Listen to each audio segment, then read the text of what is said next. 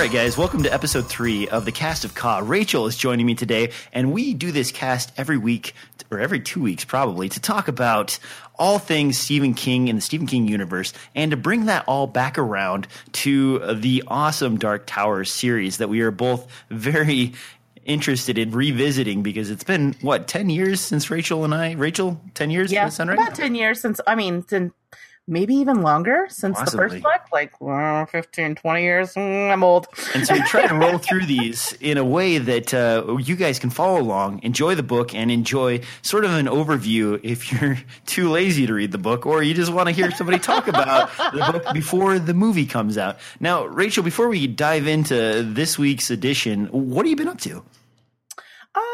Not a whole lot. I'm planning a vacation, my first vacation in many, many years. I'm actually going to be sort of in your neck of the woods. I'm going to go visit my parents in Oregon. Nice. And we're going to go up to Portland, and then we're going to go to Astoria to see the Goonies stuff. And it's so sad. The Goonies house, you can't visit it anymore. You can't? No, last year they had a Goonies reunion and it went sideways and the owners got really upset. You can go up to the edge, but you can't go see the house. I think they built a fence and everything. What? Yeah. Oh, that's I guess it would suck if you live in the Goonies house, but I want to go up there and do the truffle shuffle. But they do have the Short Circuit house. Oh, I didn't even realize the Short Circuit house is there. Yeah, the Short Circuit house is there in the middle of Astoria. There's also some really beautiful ocean views, as well as the Cape of Disappointment. Oh. It's on the Washington side. If you get a chance to go to that, it's a giant jetty that goes out into the ocean and has the sound on the opposite side. It's a very beautiful, sort of bleak. Lewis and Clark is there going through that area, named each one of the different spots something really sad. It's like the disappointing nook and the unfortunate corner, and then it's like, the Cape of Disappointment. What the hell?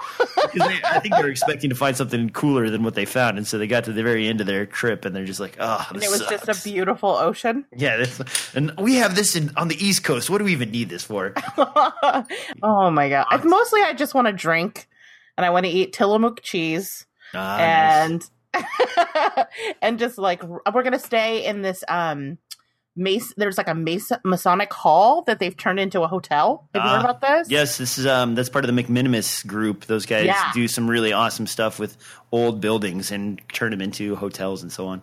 So we're gonna go there and try to national treasure it and find the secret that's on the back of the whatever and discover the mystery of the Masons. Well, on my end, guys, it's been extremely hot out here in Portland, unseasonably so. We've been hitting 90s, so I've been hiding out inside an air-conditioned room. We just installed another ductless air conditioner to keep the house cold. So be prepared, Rachel, for warm weather and not that rainy, stormy business that you always hear about in the Pacific Northwest. Well, other than that, I think, are you ready to dive into this episode's synopsis? Yeah, well, here's my plan for this week. So we're going to kick off the show with an in-depth conversation about Chapter 2 of The Gunslinger, The Way Station. Okay. And then I think you're going to give us, before we start that, you're going to give us another lesson about how to talk like a midworlder, right? I'll take that laugh as a yes. After that, we can throw up the spoiler wall and talk about connections to the Stephen King universe that came up in this chapter. And then we can close out the show with a little bit of news. This has been a really slow couple of weeks regarding the movie. So I ended up taking a super deep dive into the internet and down the Dark Tower rabbit hole. And there is a literal rabbit hole in the news this week. So I'm not kidding. That's the tease for if you can stay past the spoiler warning. Before the show, Rachel was actually giddy telling me about how excited she was about the news. I know I'm a huge nerd, but this is the kind of stuff that I get super excited about. And I kind of stumbled on it in my trying to find out stuff. It was actually I found it doing movie news. and I kind of went down a weird path and found something cool. So we'll talk about that after the synopsis. But first, let's do the high speech. So we've got two things today to throw at you guys. The first one is Hoken, and this is actually the act of hypnotization. And in this, there's a scene that we'll describe soon as we go through the synopsis where Roland actually hypnotizes somebody by spinning a bullet casing in his hand, and kind of being sort of mystic, I suppose, would be the way to describe it. And it's a really interesting scene. So if you need to hypnotize someone, you use some Hoken on them. Now, the other thing that was interesting, and I didn't mention this before, but they've kind of referenced it a few times, the true thread. The true thread when they're talking about animals or creatures or what have you. Before I mentioned threaded stalk.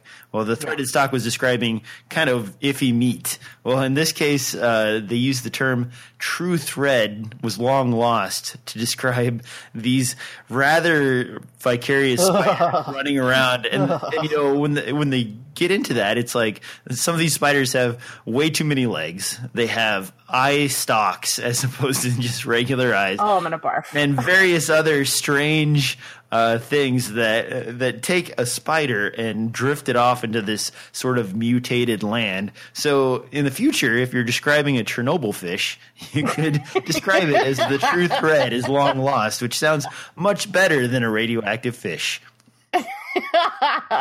Oh man, is there anything worse than a mutated spider? I don't know. Spiders don't bother me as much as some people. My wife screams, and I have to go in and pick the poor guy up and throw him out the window. But you're a catch and release guy. Well, I require murder. Bugs are part of the chain, and if they're not bothering me, I don't want to bother them because. You know what? If there weren't spiders, there would be gnats. And if there weren't gnats, there'd be flies and, all these other things. So you just kind of got to let the circle of life continue. I have you're allowed to be in nature rule, but if you come into my home, it's that's a capital crime. So there are a few creatures that I have it out for, pigeons and prairie dogs. But other than that, prairie dogs? They spread the plague, Rachel. They do? Do they have hantavirus or something? They literally can carry the bubonic plague, and they're a creature that can carry it without being infected. So on that note, let's we're talking about desert areas. I think it's time to roll into the synopsis. So as we roll into the synopsis, the first thing you want to think about, close your eyes, and here's the poem. The rain in Spain falls mainly on the plain. There is joy and also pain, but the rain in Spain falls mainly on the plain. And then it continues on. I think I actually copied more of this than what's actually in the book because it's used later on. But the last bit of this poem is we walk in love, but we fly in chains, and the plains in Spain fall mainly in the rain. And then Roland stops for a second as he recites the last bit of this poem, and he says, I'm not really sure what that last line means. And that's with reference to the plains in Spain fall mainly in the rain. Because Roland, of course, as a cowboy who's grown up in like a mid-world civilization, doesn't know about planes or flying items. So it's like the Jabberwocky of mid-world. Exactly. And it felt really interesting when they start this off with that poem. And at first I was like, another stupid Stephen King poem. And then I started thinking about it. I was like, oh, wait a minute. They try to talk about, mixing of worlds and so on. And this is sort of like, and the world moving on. And this is sort of like leftover bits from those other eras and times when things were a lot better. So we find Roland walking through the desert. He is left the area that he was at before with the guy, and he doesn't have his donkey anymore, and he's sort of run out of water, and Hideyoshi is hitting him, and he's kind of delirious, and he walks into an area, and he thinks he sees the man in black, and he's about to draw his gun, and he mentions, like, wait a minute, the man in black must have shrunk, because this guy is not looking as tall or as predominant as he used to be. And then before he can react, he just basically keels over, and he passes out, and we wake up to water and something that he's really surprised about, and we are introduced to a boy. The boy's name is Jake Chambers, and Jake decided, as opposed to murdering Roland outright in his sleep, to revive him by giving him water. He provides him with a cup, and Roland kind of explains that he's dehydrated, he's not feeling right, and he almost shot the boy, and the boy mentions that he almost killed him, and they kind of have this conversation about what to do and how they're getting along. And so once Roland kind of gets back into shape and starts feeling a little bit better, drinks some water, and figures out the situation of the boy at this way station, the boy explains that he doesn't know how long he's been there. He can only tell him that he's been there for 3 poops, which I was thinking about the measurement of 3 poops, because the guy, he says a week, 2, maybe 3. And Jake says, well, yeah, maybe, and Roland's like, well, which one is it? Well, 3 poops ago. Well, how little does this kid poop that it could have been 3 weeks? I mean, he's eating like salty beef jerky, maybe. I don't know. Not a lot of pooping. That one caught me off guard, because for me personally, like, I would say at least once a day, once every other day at the longest. I mean, I don't think I could last an entire week without going number 2. But Jake, it could be 3 weeks, guys. So magical anus here. Magical anus. So Jake and Roland, they kind of talk, and Roland starts to get kind of confused by Jake's story. Jake is not really coherent, and he's mentioning things that Roland isn't familiar with. Like, he says channels, and Roland's like, what's a channel? And he mentions some other stuff that are a little confusing. A TV, exactly. And so Roland decides to hypnotize him. And Rachel, I'm going to throw this over to you now. He hypnotizes him, and what happens next?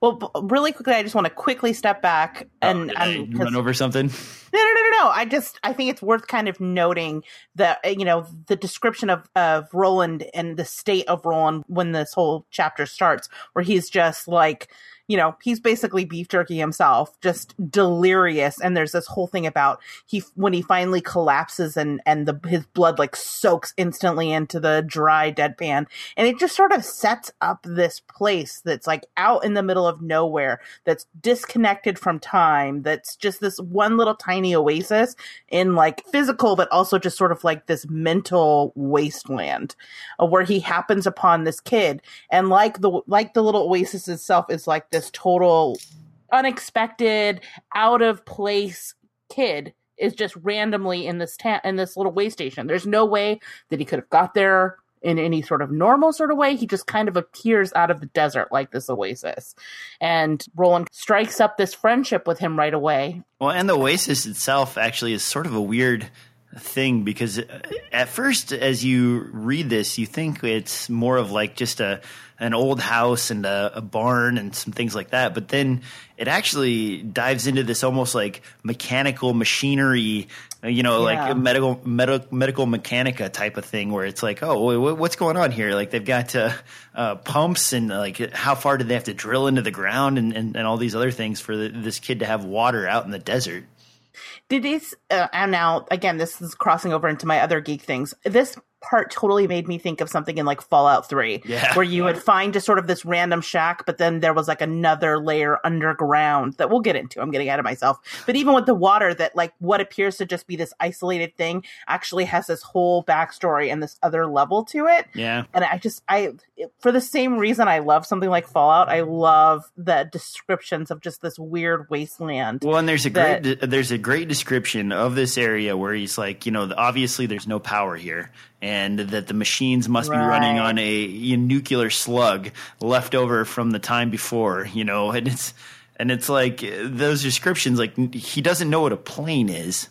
Well, I feel like this is the first time we kind of get a sense of like the weird technology that sort of exists. Up until this point, it's been very like Western fantasy, and now we're really starting to get some of the sci-fi. I mean, correct me if I'm wrong, but like this is the first hint of that we get, right? Yeah, in the rest of the start of the story, there isn't really any really technological things going on. I mean, they describe like some weird stuff, and they vaguely reference, the mythic city of Lud, but they don't really talk about mechanical devices or anything. And then this, all of a sudden, you're dropping, nuclear power sources. You're talking major pumps and motors that go deep into the earth, and the drilling and all the other things that would have to accomplish. And Roland actually, as he's describing these things, it sort of sounds like he's familiar with them, but he's only familiar with some of them. So it's like, he must have been in an area where these machines were still either active or semi-active. Mm-hmm. And you get some more description of that as we move forward and we do the Roland flashback, but we'll save that for when we get to that point. So Jake is kind of describing some weird stuff. And so Roland hypnotizes him. Absolutely. And gets Jake's backstory, where he describes a city that we, as, the readers know, he's talking about New York. He has this sort of sad, lonely life with his parents who are he talks about them being professionals and doing a little Coke here and there and whatnot. But they're kind of some Coca-Cola, yes. It's kind of a little bit of like an isolated, neglected kid. His friend is the nanny or the housekeeper. And then, one day, basically, on his way to school, he's going across the street and he gets pushed by the man in black basically into traffic, where he's crushed by a car, and he has a memory of dying while the man in black, standing over him claiming to be a priest, gives him the act of contrition. And then the next thing he knows, he found himself at this way station, basically. Now, let's talk about that for a second, because that's a really powerful description of his parents. When they're talking about professionals, he doesn't just say that his parents are professionals. He goes into this long diatribe about every person that he is introduced to or spends time with is a professional. And, you have professional teachers, you have professional nannies, you have professional trainers, you have his parents who are both professionals.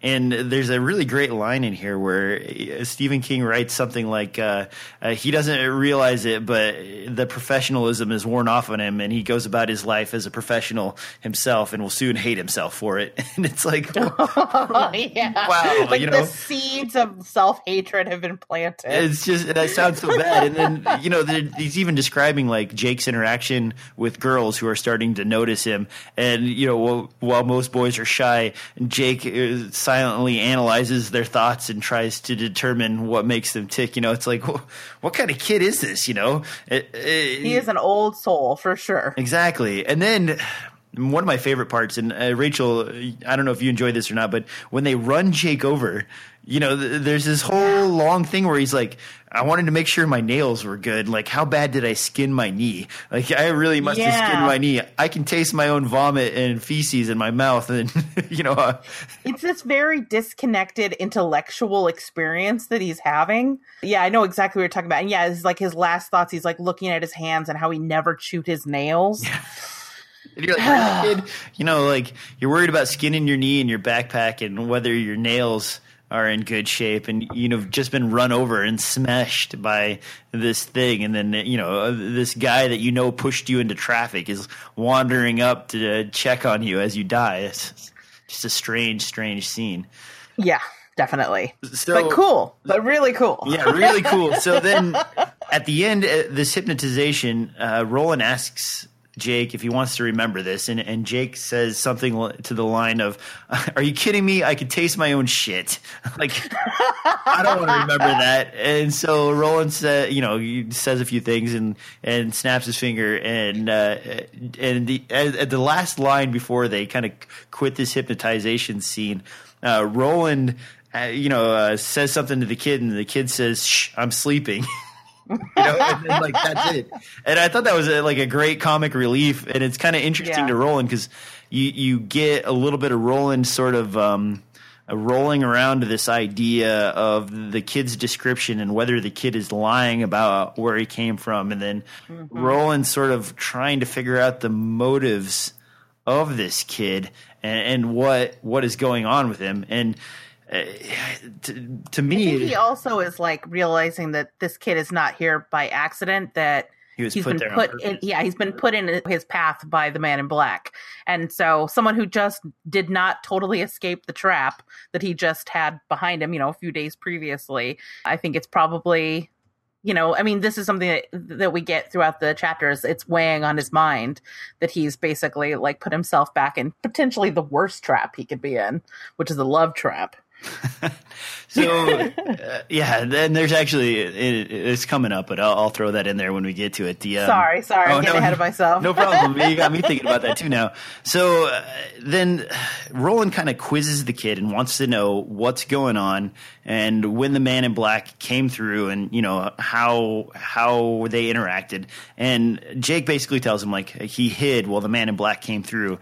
And he probably would have hid from Roland, too, if he hadn't been asleep at the time Roland had sort of come into the area.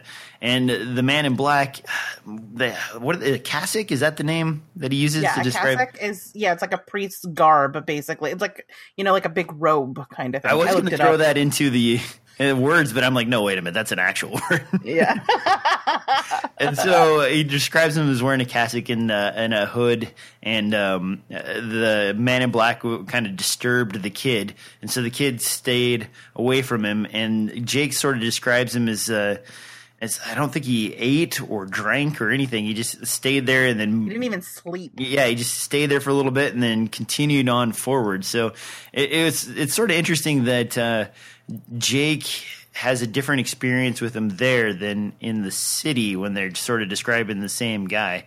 And I don't know if that's supposed to mean something right here or not. I sort of, a part of me thought that was something that I should remember and try and figure out where they're going with it. But yeah, I almost feel like, because, Jake doesn't have full memories of what happened to him, and he's very unclear about how long he's been there, and he's very unclear about how he got there.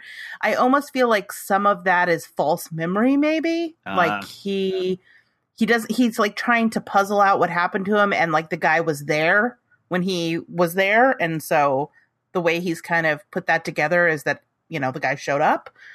I don't know. This is also where we get to the description of NCP. I think that's what you put in the show notes. Yeah, the North Central Positronics. Thank you. I was trying to remember what the NCP stood for. And this is the first introduction of the mythical company that you'll hear about throughout the Dark Tower series. And it's interesting that they designed the pump and the motor that we were talking about, kind of cybernetic type of thing, like a very advanced technology compared to what state the world is in right now. And so keep that, North Central Positronics, keep that in the back of your head as we continue through this, because that will play a continually more important role. Now, one of my favorite things in the series is all the North Central Positronics stuff, because it's always good, not good necessarily, but interesting stuff happening anytime you come across something that has to do with that. Well, it's such a sci-fi trope to have the name of the crazy company that almost ruined the world floating about on all these different machines, and it's been used so many times that I kind of smiled when Stephen King throws it in here. Well, I like that. I mean, this is something that comes in later in the books. This is the beginning of it, but there is like a whole corporate aspect to the books later on. And, like these different, like sort of powerful corporations, and there's some of them are linked and some of them are opposing. And I don't know. It's just, I love all that stuff. So continuing on with the scene here at the way station, they have an old house. They describe it as so dried out that they're surprised the porch will support them. And that's where they kind of spend the night, is in this old house. And there's a root cellar for this. And the part of the explanation of why they go to the root cellar is they describe the entire way station as a place that has been baked so strongly by the sun that there aren't any smells left in the place except for the smell of this one little small root cellar type of thing. And Jake knows about the root cellar, and he tells Roland that they're almost out of food. They don't have that much stuff or supplies left, especially because he's fed Roland a couple of times now. And so Roland decides to go in there to find more supplies, and Jake is pretty scared about this root cellar. So, Rachel, describe the root cellar. Ooh, it's just like a dark, dank root cellar that smells like rotten food. But in the very, very back of it, he sees some cans. And and the ceiling is covered with the mutant spiders. I was hoping you'd jump into that. Yeah. He describes them. I mean, we talked a little bit about them when we were talking about, the true thread, but they're like giant gray spiders with like 16 arms. Oh my God, I'm actually getting chills just thinking about it. You have all these gross spiders, and that's why I threw it to Rachel, because she was kind of, before the show, was a little like squeamish about the spiders. They really go into deep description. And as Roland's like grabbing food and throwing it up to Jake, he sees a bead of sand that's sort of like the ejecting itself from the back of this old sandstone wall. And he hears the voice of the now dead girl from Tall that he was sleeping with at the time. And there's a great line here where he says, "Take the dead from the dead." And he yells up to Jake. He says, "If I don't come out in 200 or 300 seconds, just get out of here." And I mean, it's such an arbitrary number, 200 or 300 seconds. Can you actually? Well, he says 2, and then he rethinks it. And he's like, "Make it 300." Yeah, exactly. It's such a strange thing to tell a kid. And so Roland decides, because he's hearing this voice, to reach in there and grab this jawbone. And this is an important part, too, because the jawbone, I already spoiled it for you guys. The thing that he reaches in for, the jawbone, is also speaking a prophecy to Roland about what's to come. And he says, "Go slow past the drawers, gunslinger. Watch the Taheen. While you travel with the boy, the man in black travels with your soul in his pocket." And Roland's sort of disturbed by this. He pulls the jaw out, grabs it and puts it in his pocket, and then opens up the root cellar to the sun. So hopefully the sun will dry out and kill all these muty spiders inside of the cellar. And it's like capital punishment for spiders. It's kind of funny because, he describes this place being baked so thoroughly by the sun that it has no smell. This one bastion of dark grossness is the only thing that's been able to keep these creatures alive. And now he's just throwing the door wide open to let it cook and kill all these things. And the last thing is he's leaving the root cellar. He looks up at the boy, and this is at the point where he says I'm falling in love with this kid. Is not in a sexual way, but in a this kid, a very paternal way. Yeah, exactly. And then the last line of this little section is, "Was there ever a greater trap than love?" And you think about that, and I mean, that's very significant. If you fall in love with your pet or your kid or anything else, you don't want them to die. You don't want anything bad to happen to them, and it changes the way you think about the world and how you interact with it. Yeah. And from this point, the pace. Well, I think we should definitely take a second and talk about that prophecy. Okay, right? Go ahead. Okay, so you read it. It was "Go slow past the drawers, gunslinger. Watch for the Taheen. While you travel with the boy, the man in black travels with your soul in his pocket." I think that is actually the clearest part of it, that final part. I think we all kind of get the significance that, basically, as long as he's got this kid with him, the man in black has total leverage, right? Yeah, well, okay, so you've read ahead, so you may understand the significance of more of this prophecy than I do.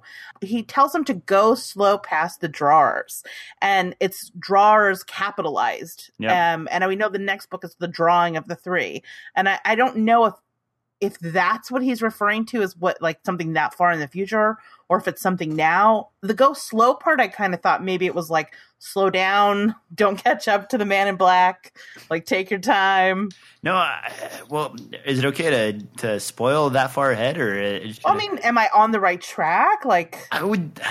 What I want to say this points to is the whole portals thing, and I could say that without really like exploring anything, because if you think about it, just from a sci-fi perspective, what's a portal if it's not a drawer to another world, like it. Yeah. And so I can't go into detail on that. Yeah, no, that's fair. But I feel like that's where this is going, is like to that future point. And if you've read the books, guys, go ahead and like go look up what I mean by the portals.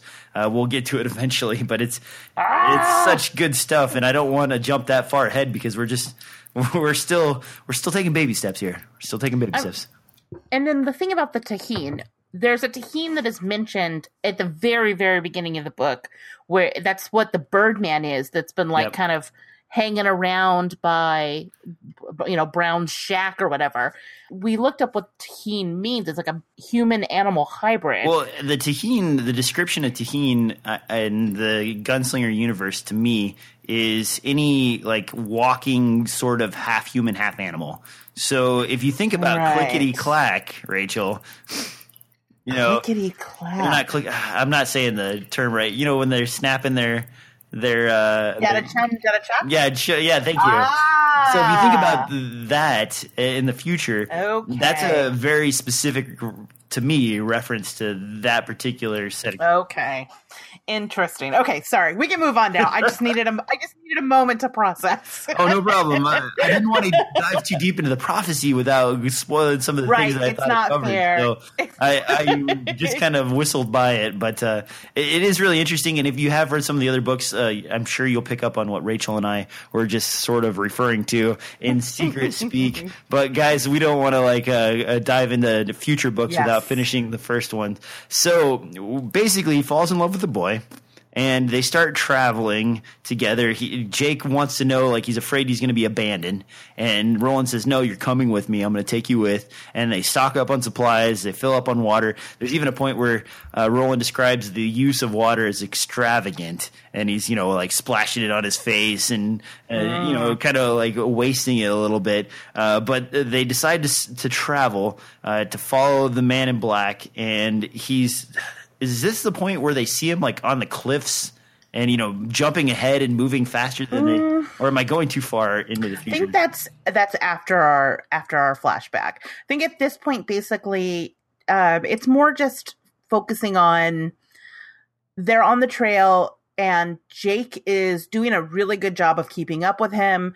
Roland's getting to know him. He's a kid that's pretty stoic and he's coming to really respect Jake, and he gets the sense that Jake really admires and looks up to him and is flattered by the fact that he's been taken under his wing. It's really kind of about the forming of the bond between these two characters. And then when at some point, when Jake finally breaks down and needs a break, Roland treats him really he's very nurturing towards him and understanding. And it's a very different Roland from the guy we got to know in Tull that shot a bunch of kids in the back without thinking twice. He definitely is opening up a softer side of Roland, a more vulnerable side of Roland. And I think that's important for character stuff, but I think it also is what allows him to really indulge and dig into his memories in a way that he's been pushing away basically from the start of the book. Every time he thinks about Court or Cuthbert or Elaine, or Susan Delgado, he pushes it out of his mind. So I don't think it's a coincidence that right after he has this tender moment with Jake, he finally allows himself to really open up to these memories. So this is section 8, and at basically the tail end of this, we sort of feel like the man in black is slowing down a little bit. He's not moving as fast as Roland previously thought, and he's allowing. It feels like he's allowing a lot of time for Jake and Roland to kind of hang out together. And there's a great line towards the end of this section where he says, "Beware the man who fakes a limp for what will follow." And then Roland's he kind of says to himself, I was never really smart enough to think about that, but sure would have been nice if Cuthbert or somebody would have been there to tell a joke or say something funny about this or think deeper on the subject. And this is also right at the very end of this. Roland's kind of like they've settled down for the night, and they're talking about their new schedule where they're going to sleep for a little while and then walk. And he mentions for the first time Court and the first mention of the horn. And I caught this I went through this like 5 times, and there are 4 times, and the 4th time I skipped it every time. I completely missed it. He drops the horn into the equation. You're like, what? I didn't even know that the horn was mentioned this early in the series.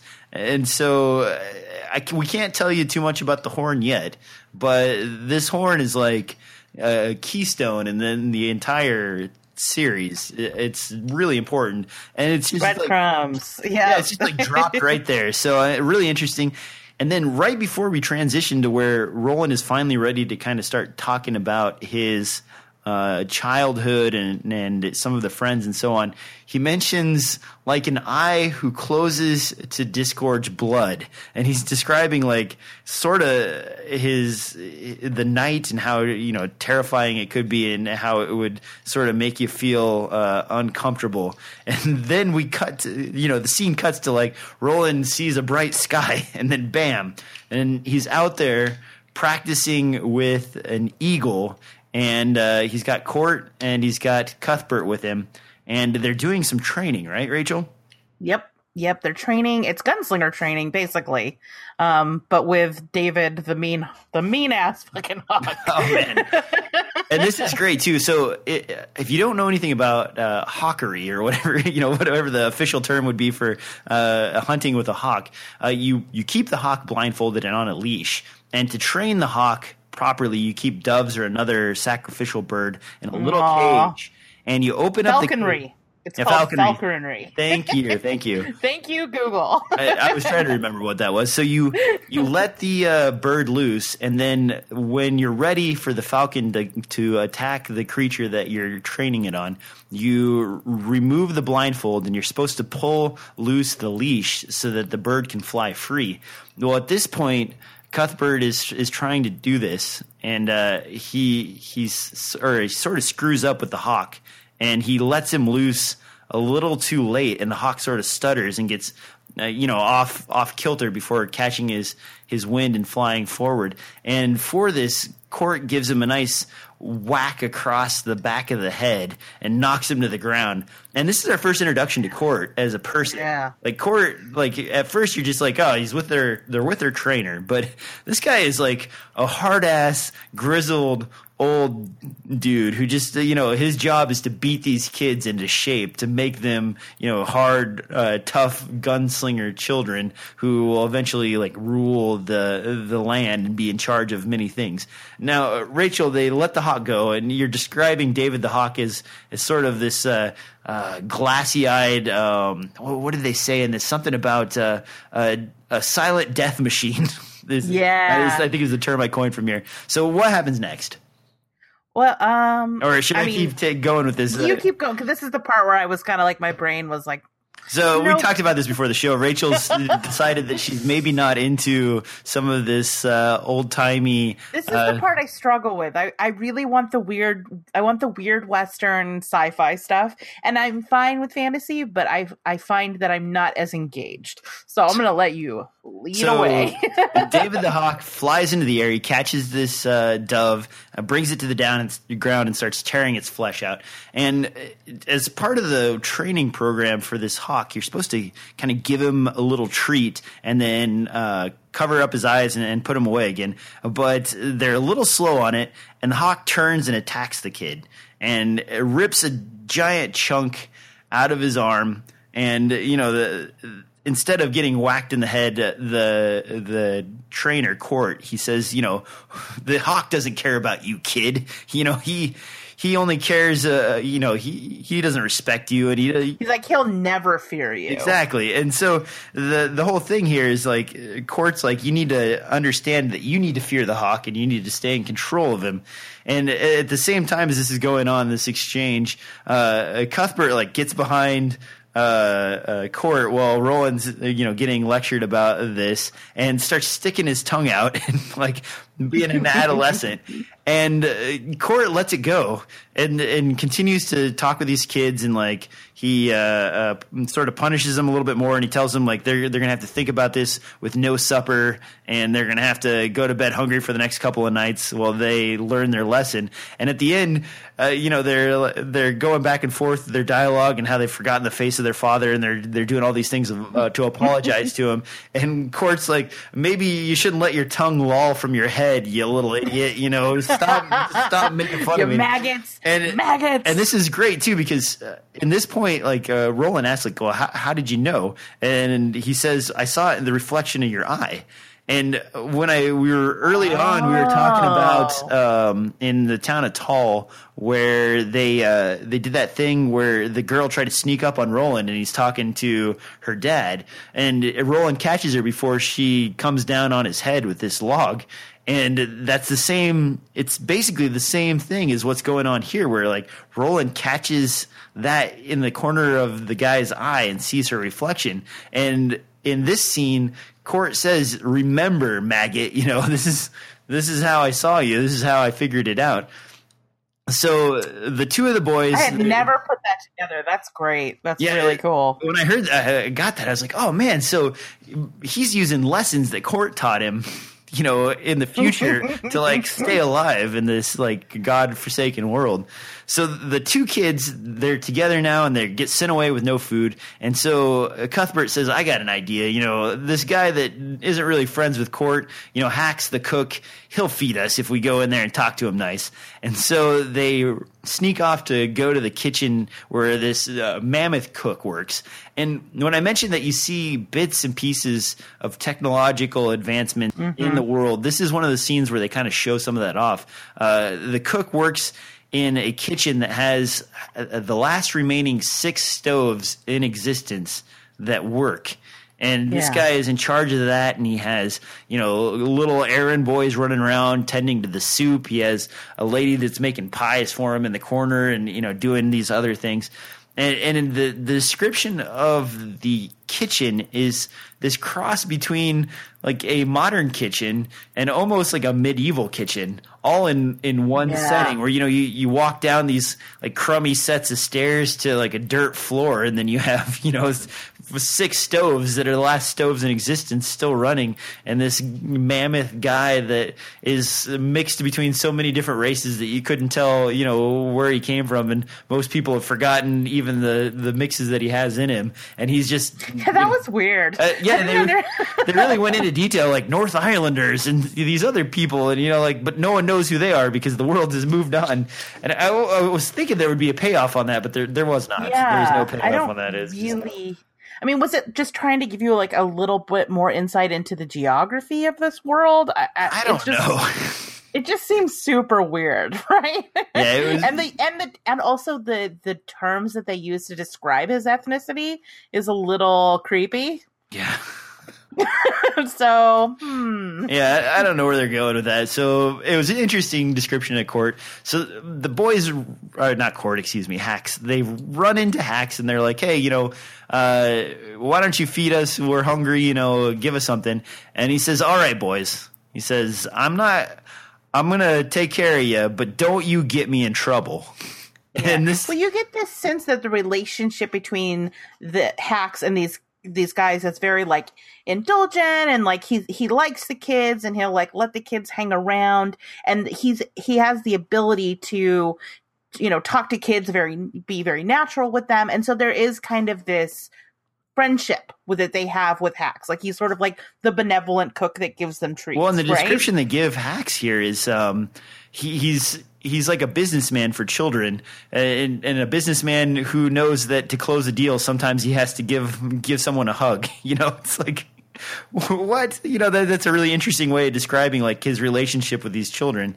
And then Hacks himself describes the kids as regular kids, and then he describes the gunslinger kids as kids who, are like a wild animal who could bite you at some point or just a little bit off or a little bit wrong. And I'm forgetting the words that he uses specifically to describe the gunslinger children, but they're different from regular kids. So, okay, I can tell you what I understood to have happened here. I don't think I'm getting the nuance of what happened. Like I know plot wise, but I don't totally understand what this is about. So after like getting to know Hax and kind of seeing him as like a relatively friendly, benevolent character, if maybe a little business-like, as you were describing, they're like secreted away under the stairs. And it turns out that is where Hax has gone with this guard to like have sort of a secret palaver. Nice. Let's put that in there. Yeah. Your lessons are paying off. See, look at already. You're changing the world, Deej. So he overhears them having a conversation about this guy, Farson, or they also call him the Good Man, right? Isn't it the Good Man? Yeah, the Good Man. You got it. Okay. And how they are basically plotting to bring in poisoned meat to poison the town of Taunton. And Hax has agreed to like hide it in his pantry. He has some like ambivalence about the fact that like the children of the town are going to be killed, and he's concerned that it'll be a bad death, that they'll be in pain. But ultimately, their little bellies. Yeah, their little bellies. But ultimately, he decides to do it anyway. And it's this really sort of life-changing moment for both Roland and Cuthbert that I think it's like a total loss of innocence, that this person that they had really seen as being, like I said, like a benevolent, friendly dude that gave them food, is plotting basically the murder of an entire town.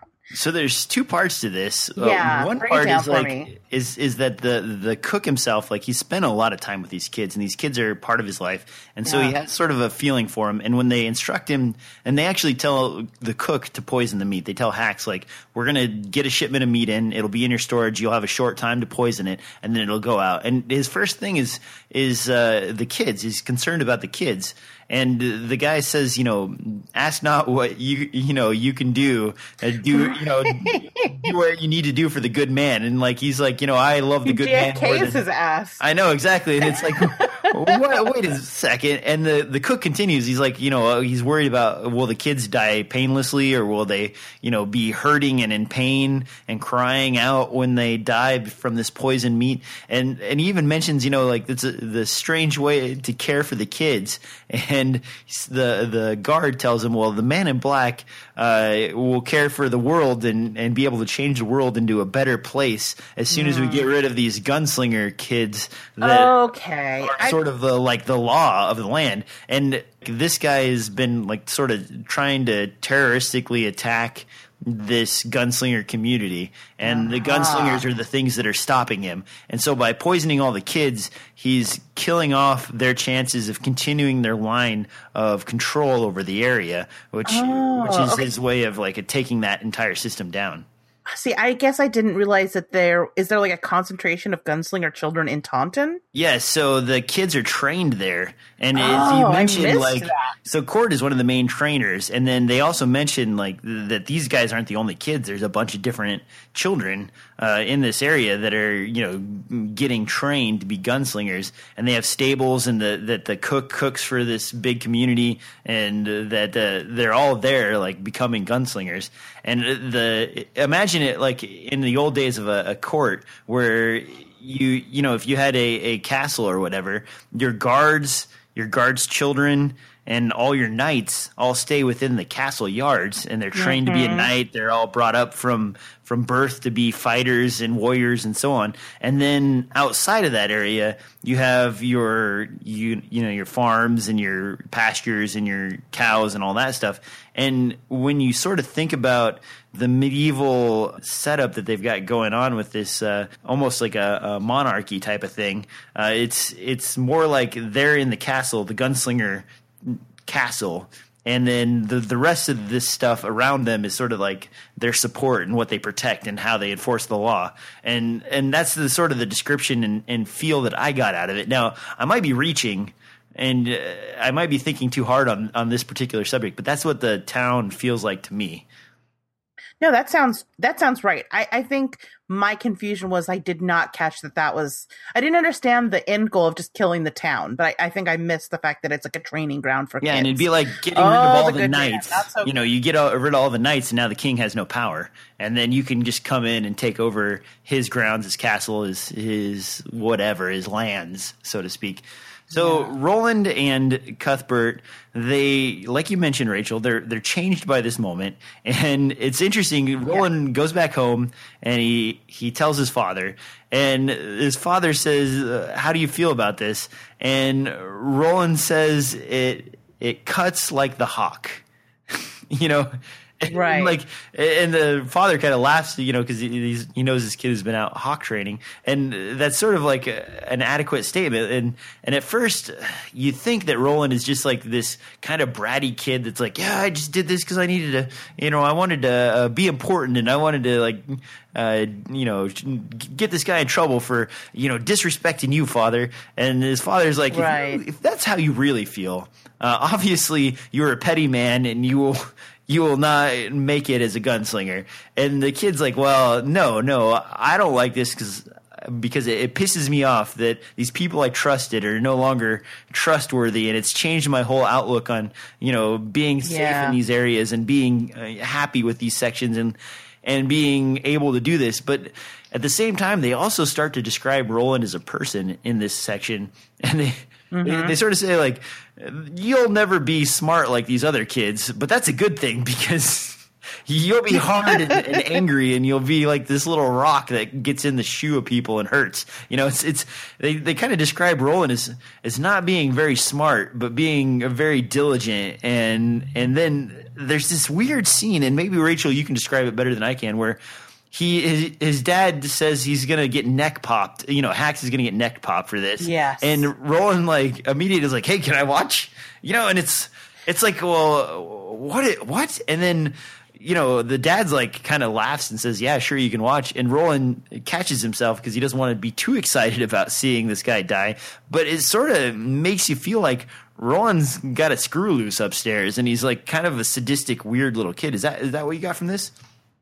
I kind of felt like it was the last remnants of his naivete, because I think up until actually when they go to the hanging, it's not concrete. It's like, it's not concrete. And he has these ideas that have been drilled into his head about, doing things that are right or wrong and justice and all that stuff. And what his father represents is someone that has been in the real world and understands that the gunslinger's role is not like the white knight. They very much live in the gray. This is my concept of it. There is nothing there's nothing naive about a gunslinger. The way that he describes Roland and this whole a killing and hanging type of thing is that how did it affect Cuthbert? And Roland says, well, I don't care about that guy.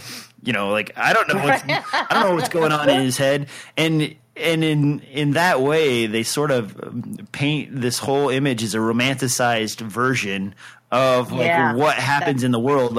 And then you think at first justice is going to be done, and Roland says, "Hey, father, once we take care of this guy, is everything going to turn to normal?" And his dad jumps in and throws this down on him. He's like, "No, kid, we'll kill this guy, and no matter what, at some point in the future, the people will want someone else to be murdered because they'll want to see another death." And and so it brings it down from this thing where it's like, oh, well, if we get this one guy, then everything's settled. But no, kid, murder is just part of the world, and we're going to have to continue to hang these people in front of the crowd, because if I can't find the criminal, they'll find one and make one for us to hang.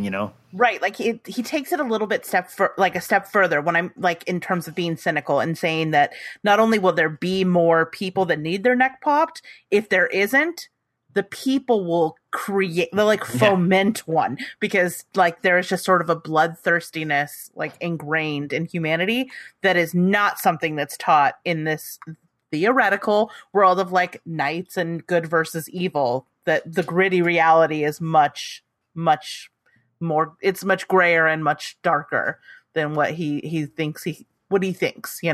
So Roland, the last thing before we leave this scene, Roland is there and he finishes telling his father, and his father leaves, and Roland sort of thinks to himself, oh, my dad, he's done with this conversation. It's time for sex. So my dad's gonna go have sex with my mom, and then it's another weird thing where Roland he's like, I know all the bits and pieces, and I know that they like to do it on a regular basis, but I don't really know why, Right. I know the mechanics of it, and I know that they do it, but it doesn't really make sense to me that they are together. And it's sort of another strange thing where you're kind of realizing that this is probably maybe an 8-year-old? Yeah, I was wondering if he was maybe 10, 12 or, kind of Jake's age. Yeah, because I don't think he's a teenager. I think he's pretty young. Yeah, exactly. And so, that description of sex in general, it kind of dates, puts him at a certain age where it's he's not really into puberty yet. So yeah, he's a little prepubescent in the way that he views sex and how it makes him feel. Because he describes it as it makes him uneasy and oddly guilty, which, there are worse ways to feel about thinking about your parents having sex. You're on the right track. And it's fun too, because if you think about that description of Jake and his dad and his mom, it's like his mom likes to go to bed with sick people, and Jake sneaks over and grabs her romantic novels for the hot parts. For the hot parts, right? I imagine a world where that was your excitement, was to sneak over and read some dirty passages out of your mom's romantic novel. So before the internet, kids. And they give you that description of Jake before they give you the description of Roland, and in a way, part of these two layer on top of each other is sort of a mirror image of each other, and I think that's part of why Roland relates so well to Jake and sort of is falling in love with his kid. That's a good point, that Jake is sort of a child, kind of very similar to him as a kid. And so that they are reflecting each other, what Roland was like as a child kind of, and what Jake may become as a man. It's not just that though. If you think about the characters in Jake's life and the characters in Roland's life, and while they are completely different time frames, the cook Hax is very similar to the lady that refers to Jake as Bama, and hugs him and you're right, and takes care of him and feeds him, and makes him sandwiches, and she has sort of this professional sandwiches, and she has a relationship with him that is closing the deal, sort of they describe Hax, where it's I'll give you a hug because that's part of my job, and and that's the closest that they've ever known happiness or love. And the same thing with Roland's mom and dad. They're sort of these professional knights and professional queens, and distant. Also distant. Yeah. Exactly. And Court, he's a professional too that takes care of Roland, and is not his friend or someone who cares about him. He's someone who's paid to maintain a professional relationship with these children. And you sort of see God, such a good point. Yes. Maybe I'm digging too deep, but that's how I felt. I think you're nailing it. I had not put it together, and I'm kind of giving myself a slap on the wrist for not paying closer attention to the section, because you're totally nailing it. Yeah, I think that's exactly what's happening. And I think that mirror image, that kind of tells you why Roland relates so well to this kid, is because even though their life experiences are completely different, they're still almost completely the same. They're kindred spirits. Exactly. Yeah. So we leave this scene here. Roland's dad goes off to get bonkers with his mom, and they cut to the day that they're going to hang Hax. And this starts off kind of weird, Rachel. They're going to attend this hanging, and what do they give the kids? Well, Court gives both of the kids bread to put at the feet of Hax when he hangs. And I'm looking forward to talking about this because later on, but I don't totally – they don't know the significance of it at this point. Really, and I still don't totally. Oh, okay. All right, I'll jump in again. So cool. They hand bread over to the kids, and the kids are kind of confused about it, and they don't really understand why they're being handed the bread. And so they watch this, and it describes Hax. He gets led up to the top, and they ask him do you have any last words? And he doesn't really say much. And then right before they hang the cook tries to tell him, like, I haven't forgotten the face of my father. I'm not guilty. Like, I didn't do it. And as he's about to finish his statement, the hangman, who happened to be selected from the Gunslingers Guild, so they picked one person to be the lynchman for this, and it wasn't Roland's dad by just chance, happenstance or whatever. He's screaming as he falls down, and he doesn't finish his last sentence. And the sentence stops at basically like, I haven't forgotten the face of my father, and he's about to say something else. And, Roland is staring at this as the cook dangles and kicks his legs and dies. And he says to himself, I wonder if he finished the sentence in hell or in heaven, like he wants to know, like, where does he go that he finishes his sentence? And this, again, sort of points to the age where the kid sort of believes that he's not dead, but he's somewhere else now, like as a person, and he still exists in some other place or location or something like that. And I thought that was a really weird way to describe the death of the cook. Yeah, it felt strange to me. So then Court basically says, all right, guys. And, there's a whole crowd that had gathered for this. And a few people, they described the crowd as sort of being not apathetic, but it almost feels like he sways the crowd a little bit. Yeah, like they care a little bit for him, but they still want to see someone swing, and so they're like, everybody like wants to watch it, but they also feel like a little bit bad because the Hax the cook was like sort of a beloved character in the town. What I'm wondering is it that they're just sort of swayed by the fact that he's like kind of brave when facing death, or is it maybe a sign that not everybody disagrees with what he's been accused of doing? Like, if there may be some followers of the good man in the crowd? You never really even get the guard's name, and it sort of feels like the good man's people have infiltrated the group. And when they describe Hax, one of the things that came to mind for me was sort of the people that you saw in the stand. When they sort of got won over by the whole Vegas life, not all of them were bad people per se. I mean, they did some bad stuff, but some of them, like, they went bad because of some other thing that sort of drew them in that direction, as opposed to them like being bad at heart. And there were some obvious bad people in the stand, but a lot of them were like, well, I made a mistake here, and then I just I tried to cover up this lie, and that turned into this other thing, and like, but before you know it, I have to commit to this life that I didn't want to be part of. And with Hax, it's sort of the same way. Like, his description of how he feels about the kids and some of these other things that he's concerned with, he's not bloodthirsty. Yeah, you wouldn't ask, like, are the kids going to feel pain, or are they going to be sad, or are they going to hurt and suffer if you were an evil person? Right. But at the same time, like, he has to jump back and say, well, I'm here for the good man. Like, I care for him as much as anyway. I'd go anywhere for him. And it's sort of like he's reconvincing himself that he's on this path.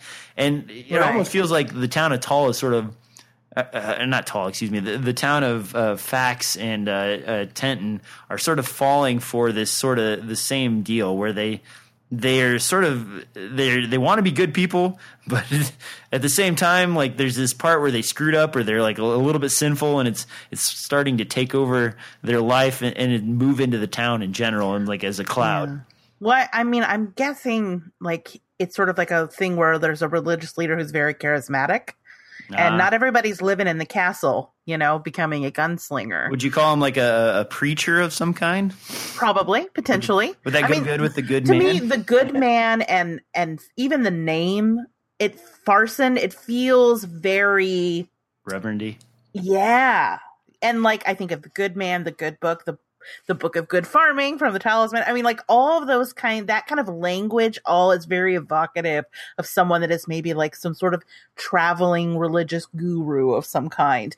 And we get the sense that like this guy is going to have some sway, right? And the way the chapter ends, or this section ends, they talk about how it was only 5 years later that city had fallen to Farson, and that he, Stephen King, Roland had become a gunslinger and a matricide. You get the sense that like you're seeing sort of the seeds of his influence in this area, and people kind of falling potentially under his spell, whether that's literal or metaphorical, I don't know yet, but this is another time where like it feels like Roland has staved off the Men in Black, but not enough so to thwart his future progress. And I mean, that's you'll sort of feel that way as we continue through this series of books. There's always a point where he stops him, but he doesn't stop him. He just kind of like delays the inevitable, which is always sort of sad. Now, before we leave this scene, Roland and Cuthbert are both there, and as Court mentioned earlier, he gave them the bread, and they need to take it up and put it underneath the chef's feet. Yeah, and this is an interesting sort of metaphor. They already described some birds sort of circling. Well, the birds kind of like flock to this gallows. When they get there, it's like covered with crows and ravens and stuff. And when they climb up on the gallows to like check it out, they talk about how it's like covered in bird shit. So like this is the bird. This is like where the birds hang. So go ahead. And so what they do is they put the breadcrumbs down around his feet, and he's still dangling, but he's a little bit above the ground, and the birds flock around him. And at this point, they realize why Court gave him the breadcrumbs is because they want to feed him to the birds, basically. Like, and I don't know if this is. And I was trying to think of different metaphors that would go with this. And to me, it's almost like you're committing his soul to the wind, which birds would sort of represent. And then the crow is more of a even more dramatic symbol of death and destruction and darkness and so on. And it is a gallows, so. To me, maybe dragging the crows into this and the birds around him sort of makes it feel like some sort of almost a religious experience every time you do this, and to really bring the kids home with like, this is how someone dies, and their death is simply them dying and like the world moving on, and birds running away with their bits and pieces and like flying off. And you think it's going to get really deep, but it doesn't, because Roland I was wondering if it's just like they're tracking the birds so that the birds will like start feasting on his dead body. Yeah, that's basically it. So they're committing him to the wind, and like the crows specifically like are a symbol of death and darkness and so on. I mean, not always, crows aren't always that way, but in this case, the crows are kind of ominous. It's like like a buzzard floating around, and like the Man in Black, a crow. And then, and the crow symbol has already showed up a couple times in the book. You have the guy with, what was the name of the Zoltan, the crow that was just like hanging out over him, like kind of like making him work and toil in this farm. And so, I mean, you're kind of getting that again. And what is the Man in Black if not like a black crow that flies over and drops a shadow across your soul, Yeah, maybe not. That's probably a reach, but no. I was actually in my head. I'm like, what is the etymology for something for the saying for the birds? I wonder if that's like linked for the birds. You know what I mean? Like when you say like it's for the birds. Like I'm gonna have to Google that later. Yeah, put you on your assignment for next week. So they do the bird thing, they do the breadcrumbs, and the last thing before they leave the gallows, Roland goes and he pulls a splinter of wood off of the gallows stand and puts it in his pocket. Yeah. And it's kind of funny here because it's like Roland, in his own sort of description of himself, he's like, I wish I had something really clever to say, like the luck of the gallows or something like that. But instead, he doesn't really have a good answer when Cuthbert asks him why he did it. And Cuthbert, it sort of feels like he's in shock too, but he's trying to convince himself that like this is a good thing. This is a good hanging. Like everything went great, And at the beginning, as Roland's describing Cuthbert, he started out by making him sound like, oh, this poor sap. He's bound to be like a sissy boy who ends up taking care of like rich diplomats and like looking into crystal balls. And then when Cuthbert like sort of mans up and says like, oh yeah, this death death was good death. It's nice that he murdered, or, that they hung him. Then Roland like changes his outlook on Cuthbert and says, well, maybe this guy could be a hard gunslinger after all. And then Roland says, but he won't be like me because I'm destined for the flatlands and riding in the country. Yeah. And then Roland reflects on this and is like, I was destined for that, but that was really unfortunate to romanticize such a horrible fate. And I thought that was really interesting. So that basically, unless you have anything else to add on that wraps up the flashback.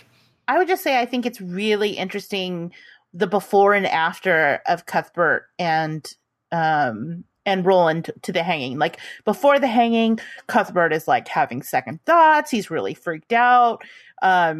I feel like Roland, on the other hand, is a little more stoic, but really like feeling the gravity of what he has been a part of. Yeah. Like he's much more introspective about it, and Cuthbert is freaking out. And then after the fact, I didn't actually take it like Cuthbert was like trying to. I feel like he was kind of surprised and maybe a little like as he, kind of maybe felt weird about saying like I kind of liked it. Nice. Right. And so ultimately the person that was like the most freaked out before it at the end kind of came away from it being the most like actually finding some satisfaction in it and enjoying the death. So I don't know. That was just, to me, those were interesting sort of character moments that I think I need to reflect on this later on when we get more of Cuthbert and see how maybe it informs his character later on. I think I daydream too much while I'm listening to these, and I start like imagining a world where things are happening that aren't described in the book, and I start relating things that maybe might be a stretch. This is just my interpretation. Like I'm not saying I'm right. That was the way I took it, was that he was just kind of like, I kind of liked it, it's kind of hot. Nice. So we jump out of this like flashback of Roland's history, and we move forward to Jake and Roland again at present day. And basically, this sort of wraps up the end of chapter 2. They're still kind of like struggling to keep up. The Man in Black suddenly, like before, where he was sort of moving slow, is now seeming to advance at a much faster rate into the mountains. Well, they now can actually see him for the first time. Yeah. In the past, like they've seen remnants, and it felt like they were a little fresher, but now they can actually see him up ahead on the mountain. And he disappears up into the clouds. Yes. Like sort of, what kind of mountains are these that, and they describe the Men in Black's progress up the mountain as though like almost like he jumps, and like he like flies from one side to the other, and like it gets up there without, any effort or hesitation. And then it cuts back to Roland and Jake is like sort of struggling away, like 1 foot in front of the other. Like, this is tough, guys. Going up a mountain sucks. Yeah. Like it's like he's a platform. It's like a platformer game, and he's just like bloop bloop bloop bloop bloop bloop bloop. But what I think the most important thing here, aside from the fact that, oh my God, they're seeing him for the first time, is like the internal stuff that's happening with Roland. Yeah. He talks about how up until this point, he's felt like this urge, like this panicked urge to like constantly be on the trail, that this guy might slip away between his fingers, basically. And now that he's there with Jake and he can see him in the distance, he's actually feeling some ambivalence about catching up with him because of the fact that he's attached to this kid, and he knows that it cannot end well. It's not going to end well, right? If this is a trap, what we know about the Man in Black's traps is they don't end super well. So he kind of is like trying to figure out like this mission that he's been on. He's having some ambivalence about it, and it's pretty big for old Roland. I mean, he was so singularly driven, as we learned from the flashback when we learned about his character. Like, he's not the fastest, he's not the smartest, he's not the quickest wit, but he's the most determined and the most just like Terminator about it. So for him to be having some ambivalence about it is like, that's a big move in his character, and it's probably something for readers to be like, uh-oh. And the whole love thing too. I mean, even in the town of Toll, when he was with Allie, like he was fearful that Allie was the trap, and it turned out that wasn't the case. But that sort of like getting into a relationship or finding someone you really care about, or really wanting to be around someone, and that's the whole trap here. And they've kind of alluded to that early on, that like that was Roland's one weakness is, love for another person or caring about another person. And I mean, this is a big old softy. This will continue to be a theme, even though this guy's like a badass gunslinger. He'll find people that he really cares about, and like then things will go sideways. And I guess it's the continual hero struggle. So we'll leave you there because it's pretty easy to move on to the next bits. It was so hard to stop today. I know. I almost dove into the next. I mean, I did dive into the next chapter, but I almost jumped to the what's next, and I didn't want to do it in the cast. So that's it for the synopsis. Rachel, overall thoughts? I'm liking this as much as I did when I first went through it, and I'm not joking. This chapter 2, I did a good solid four rounds of it. So I wanted to like absorb every little bit, and for a while I was driving at work, so I was listening to this and kind of like zoning out on the road and thinking about the characters and imagining the locations. I like it a lot. I know you're not as excited about the like sort of knights and castles type of stuff that the Gunslinger world has, but do you think it adds to the character of this? I feel like a little chastened by it because, like, you and I, after talking about it, I realized that I'm doing myself a disservice by not, like, really, because there's actually some really good stuff here. Yeah. I think I just was impatient to get to, I just really want to hear what's happening with the Man in Black and them on the road, but slowing down and, like, doing this character work, when we start talking about how like the childhood mirrors Jake, like all that stuff's so interesting. I mean, I love this book. I'm having so much fun with it. I love all the language, and I love the just like the mental picture of the way station being so creepy and like hiding this like dank hidden root cellar at the bottom full of mutated spiders and demons and stuff. I love all of that like second layer. So I really enjoyed this. I'm gonna be better in the future about about the flashbacks. We'll be prepared for tons of freaking flashbacks because the Gunslinger is, if nothing else, a series of many flashbacks. Okay. Well, I'm guessing there'll be some. Our next chapter for the next show we're going to do. I thought the full chapter worked well. What about you? Yeah. Did it seem like too much, or was it okay? No, I think that's just about right. Now, these shows, as we do them, guys, are going to be pretty long because we're covering a lot of material. But imagine listening to the chapter or reading the chapter.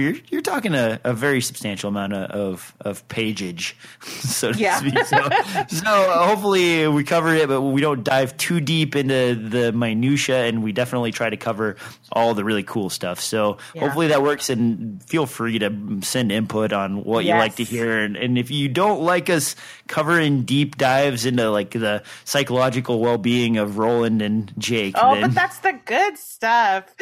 Exactly.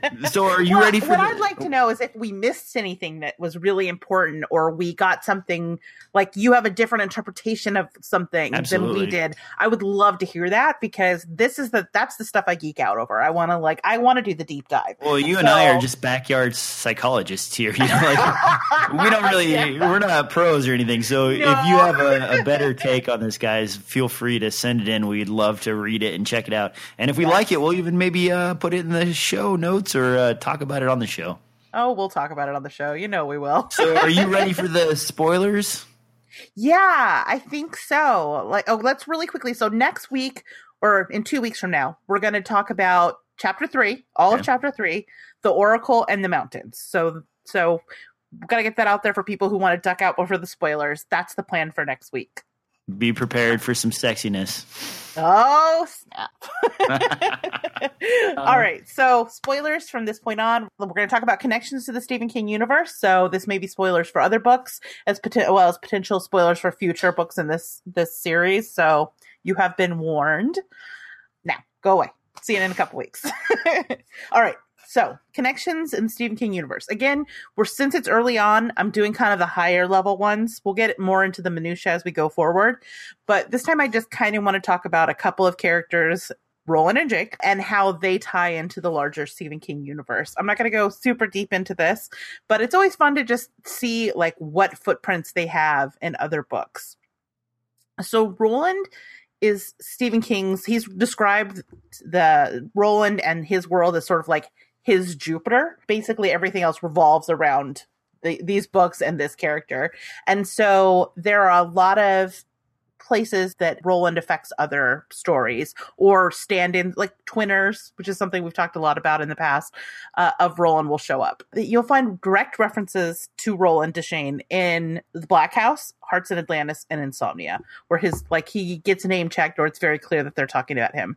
There's also a lot of indirect references to him. There's one in Cell where the character is a comic book artist who is writing a comic called The Dark Wanderer about like a Western wasteland type of thing. And, there's like a cowboy guy in it named Ray Damon, who is basically like a stand-in for Roland Deschain, same initials.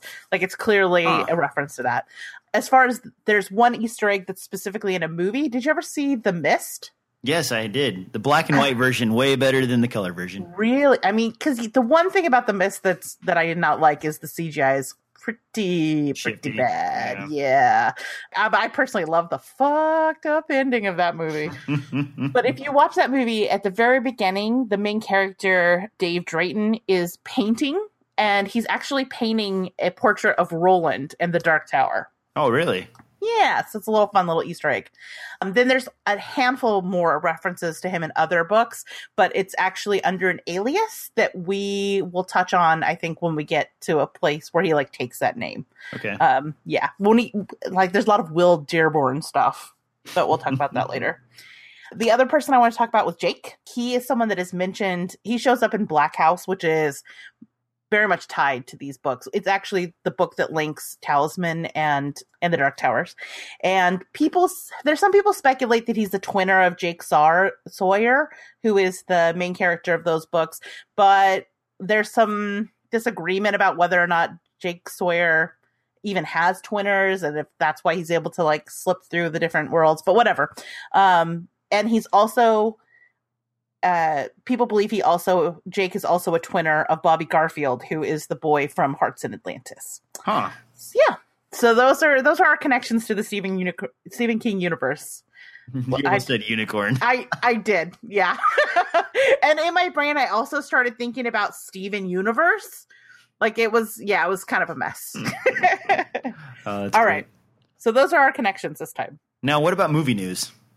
Well, there's not much in the way of movies. Are you kidding me? You were super excited when we started. You were you're jumping up and down about this. Is this? Well, give me a minute here. Okay. So, all right. So because there was no movie news, I had to start digging.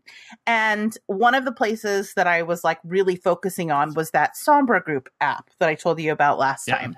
I found out that there is a Sombra Group website. That if you go on there, there's not much there. It's mostly just an advertisement to go to the App Store. Yes, but it's one of the things that you can point the NCP scanner thing at, and it creates a portal, and you can hear the Toadash chimes, and oh, nice. Yeah, it's pretty cool, right? And then I also discovered another website called the TET Corporation. It's TET-Corporation. I'll put this in the show notes. That takes you to a website for the TET Corporation, which is sort of the opposing corporation that I talking to. Yes, and it has the turtle and the rose and the logo, and it's kind of fun. It has a map of the U.S. and you can see different places that have significance in the books. Topeka is in there, and it looks like the brightest one on the map is in New Jersey, which I guess is where the books start or something. I don't really know. So, I mean, there's probably a lot to be mined here if you can remember all of it. But as we're just starting to go back into these, I don't know all the significance of it. So it's cool. It's fun. And it's the stuff we talked about, how like the augmented reality sort of marketing that's fun. All right. They also, that's cool. If you go to their Twitter account, you can buy corporation T-shirts that have the turtle on the rose, the Tech Corporation. It's kind of cute. So yeah, it's cool. Really fun. All right. So is that it for the? No. Okay. Well, that's how it leads into this other thing. This is the beginning. This is the stuff that's kind of like, oh, that's fun. This is where it gets cool. So if you go to thesombregroup.com, you will get that thing I told you about where you get to the app. Okay. But if you go to sombregroup.com, it's very different. This isn't porn, is it? No. Okay. Fooled you. Very different. No. Holy, whoa.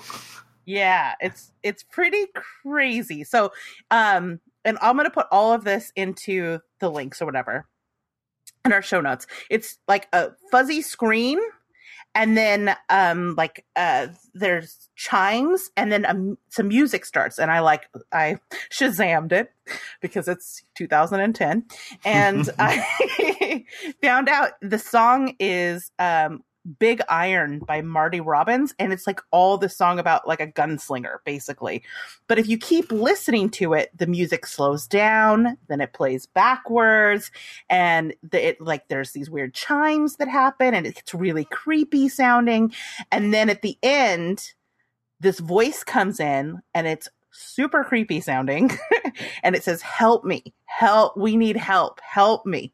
And then it starts all over again. And so then I started like playing around, like trying to figure out, it doesn't have the Sony Pictures, like it's not created by Sony Pictures, like all of the other marketing stuff around it. So I'm like, what the fuck is this? So I'm like looking around in it, and in the source code, there's like a video, right? Yeah. So this is where I said when I went down a literal rabbit hole. So I'm going to put the link in here, and I'll put this in the show notes as well. You can take a look at this. So, and music's gonna start again. I apologize, but it is this super fucking creepy video of Alice in Wonderland, and it has like the music playing over it, and every time she like goes through a door, it starts to play backwards, and it's got like weird text all over on the screen. Alice dreams that she sees the white rabbit and follows him down the rabbit hole into the hall of many doors. This is weird. See? Yeah, and like at the end, when the Cheshire Cat is on the screen, that's when it starts being like, "Help me!" So if you skip to the end, holy crap, this is about 5 minutes long, folks. Yeah, so if you skip to the end, you can to like about 4:50. Yeah, I see her. She's like reaching for the cat. Can you hear it? And the cat's like kind of meowing, like, "Help me!" Oh, it's so creepy. So I'm like, what the fuck is this? This is super weird, right? So I start looking around, and I find out there's a second website. If you go to northcentralpositronics.ltd.com, there's another super fucking weird website. Okay, so in this one, it's like this sort of room that's in ruins, and there's like a TV guide on a chair. It looks like something out of Fallout. And there's like an old-time TV with this cartoon of like the atomic bomb and how you have to be afraid of radiation, but then it's set to Weird Science by Oingo Boingo. And I would think like, maybe it's not related, it's just something weird, but there is some text that is written in the script of Gilead along the bricks at the bottom, and then there's like some text on the side about playing cards in the Dark Tower. I don't know if I'm looking at the right one, but I went to northcentralpositronics.com, and I travel, it's one of the riddles from later on is like listed right there on the main page. So I may put the link to what you're looking at, because this may tie in. Okay. We're just like this. Oh, LTD. Okay. So yeah. I just went to northcentralpositronics.com, and that one has another set of links. That's the darktowers.net, Dark Tower, StephenKing.com. Oh yeah. This one looks a little more straightforward. Well, it looks a little little GeoCities. Yeah, little GeoCities. These are a little more advanced. Download application from blank, and then it just has like a little arrow on it. Like, what the? Yeah, sure, I'll click on you. Link seems like a reasonable idea. Do you want my credit card number? Okay, so do you see the North Central Positronics LTD thing? Yeah, I'm looking at it right now. It's super creepy, right? Yeah, with the eye and the TV and the like little symbol for an atomic atom in the guy's eye. Yeah. Or a gal's eye. Yep. Eyeball of, ambiguous. Is that Jeff gender. Goldblum on the TV guide cover? I know. Well, I was wondering if it was the same guy that sings the song from the first one that I showed you, the Somber Group one. Okay, so then I started Googling because I'm like, what the fuck is going on? Is this a part of it? It was like founded on the date 2 days after the movie was announced, whatever. So I was like, oh, maybe they are linked. So I went deeper into the Reddits, and I discovered what this is a Dark Tower ARG. Okay. That has been going on for years. But it like disappeared, like it was going on in 2003. Then there was one in like 2011. And then they like kind of wrapped up and went away. And then with the release of the movie, basically whoever is making these started it again. So this is the new trailhead. If you are into ARGs and you're into the Dark Tower, this is going to be fucking dope. So I was reading the Reddit about previous ones, and it sounds super cool. Like you converse over email with like Richard Sayer or with Randall Flagg, and you get phone numbers that you can call. And someone was saying that Richard Sayer was looking at their LinkedIn profile, and they get emails over like riddles over emails, and you have to solve these things that I showed you are like puzzles basically that need to be solved, which I thought was so cool and fun. I've never done one of these, so I'm like kind of considering giving this a go. It sounds like exactly the geeky thing I would be into. Well, you do all the work and tell me how it turns out, because I'm one of those guys that likes to watch another person play the video game, but I'm not so into the playing myself, Okay. Especially when it gets into puzzles, because while I'm not completely ignorant of the world, I'm not that great at some of the more obvious puzzles, and I'll get stuck on the easy stuff. So it's always better to watch someone else like go through and figure it all out and then tell you about their adventure. Yeah. I don't know. I just thought it was such a weird thing to stumble on. Yeah. And then at the end when the voice is like, help me, it's just chilling. If anybody out there is doing this and wants to talk about it, I'm very interested. Because this is like the geeky rabbit hole that I like live for. So one last thing before we go, just because now you got me doing it. Did you ever, as a kid, just type in a word and put .com in front of it? No. Like when I was young and I was on dial-up internet, a 14.4 modem, it used to be really cool to just like type in a word, one single word. You'd think of like a word you thought had a lot of meaning to it, and then you would, then you just .com at it and like go, and that's where you find out stuff like WhiteHouse.com I think is a porn site, and some of these other ones that are like really surprising. So if you get bored and you're not at work, it's really fun to just type in like different words, and I do not condone anything you find or even recommend it if you're getting really obscure with the words, but sometimes you'll find something pleasant like Flash animation that's cute little stories, and sometimes you'll just find squatters sitting on really random crap. So okay, this is how old I am. I'm going to totally out myself as being a million years old, but I can remember doing a version of this, but with the phone. Like we would put 1-800 and then type out a word using, because old school phones had like letters on there, right? So like we would type in words like hot butt or something, whatever, and try to find numbers. And it was always sex lines, but we would try to come up with like the funniest sex lines that we could. So that was sort of my version of that back in the, I guess, like the 90s, early 90s. I didn't do the phone freaking thing very much, but my age, we were still dialing up to download pages of the manual from certain video games so that you could enter in the word. Because, and I don't think it was StarQuest, but there's a few games back then where to like unlock the game once you bought it, you had to go to the manual and it would give you a random page and tell you like the third sentence down, type in the first word in the sentence. And that was how you unlock the game? Oh, okay. Oh, my God. I wonder if there's, like, still somewhere people are in like Yahoo chat rooms. Yeah, I know, right? Or like, what's your AOL screen name? I'll catch up with you later, you know. Age, sex, location. Yeah, so. Oh man. Okay, we are all right. We are old. On that note, probably past our bedtime. It's about time for us to head out. Rachel, do you have anything else before we wrap this up? No, I had a lot of fun. I look forward to doing this again. All right, guys, we'll see you next week on another Cast of Ka. Bye, everybody. To the town of Alfrea rode a stranger one fine day. Hardly spoke to folks around him, didn't have too much to say. No one dared to ask his business, no one dared to make a slip. The stranger there among them had a big iron on his hip, big iron on his hip. It was early in the morning when he rode into the town. He came riding from the south side, slowly looking all around. He's an outlaw, loose and running, came the whisper from each lip, and he's here to do some business with a big iron on his hip, big iron on his hip.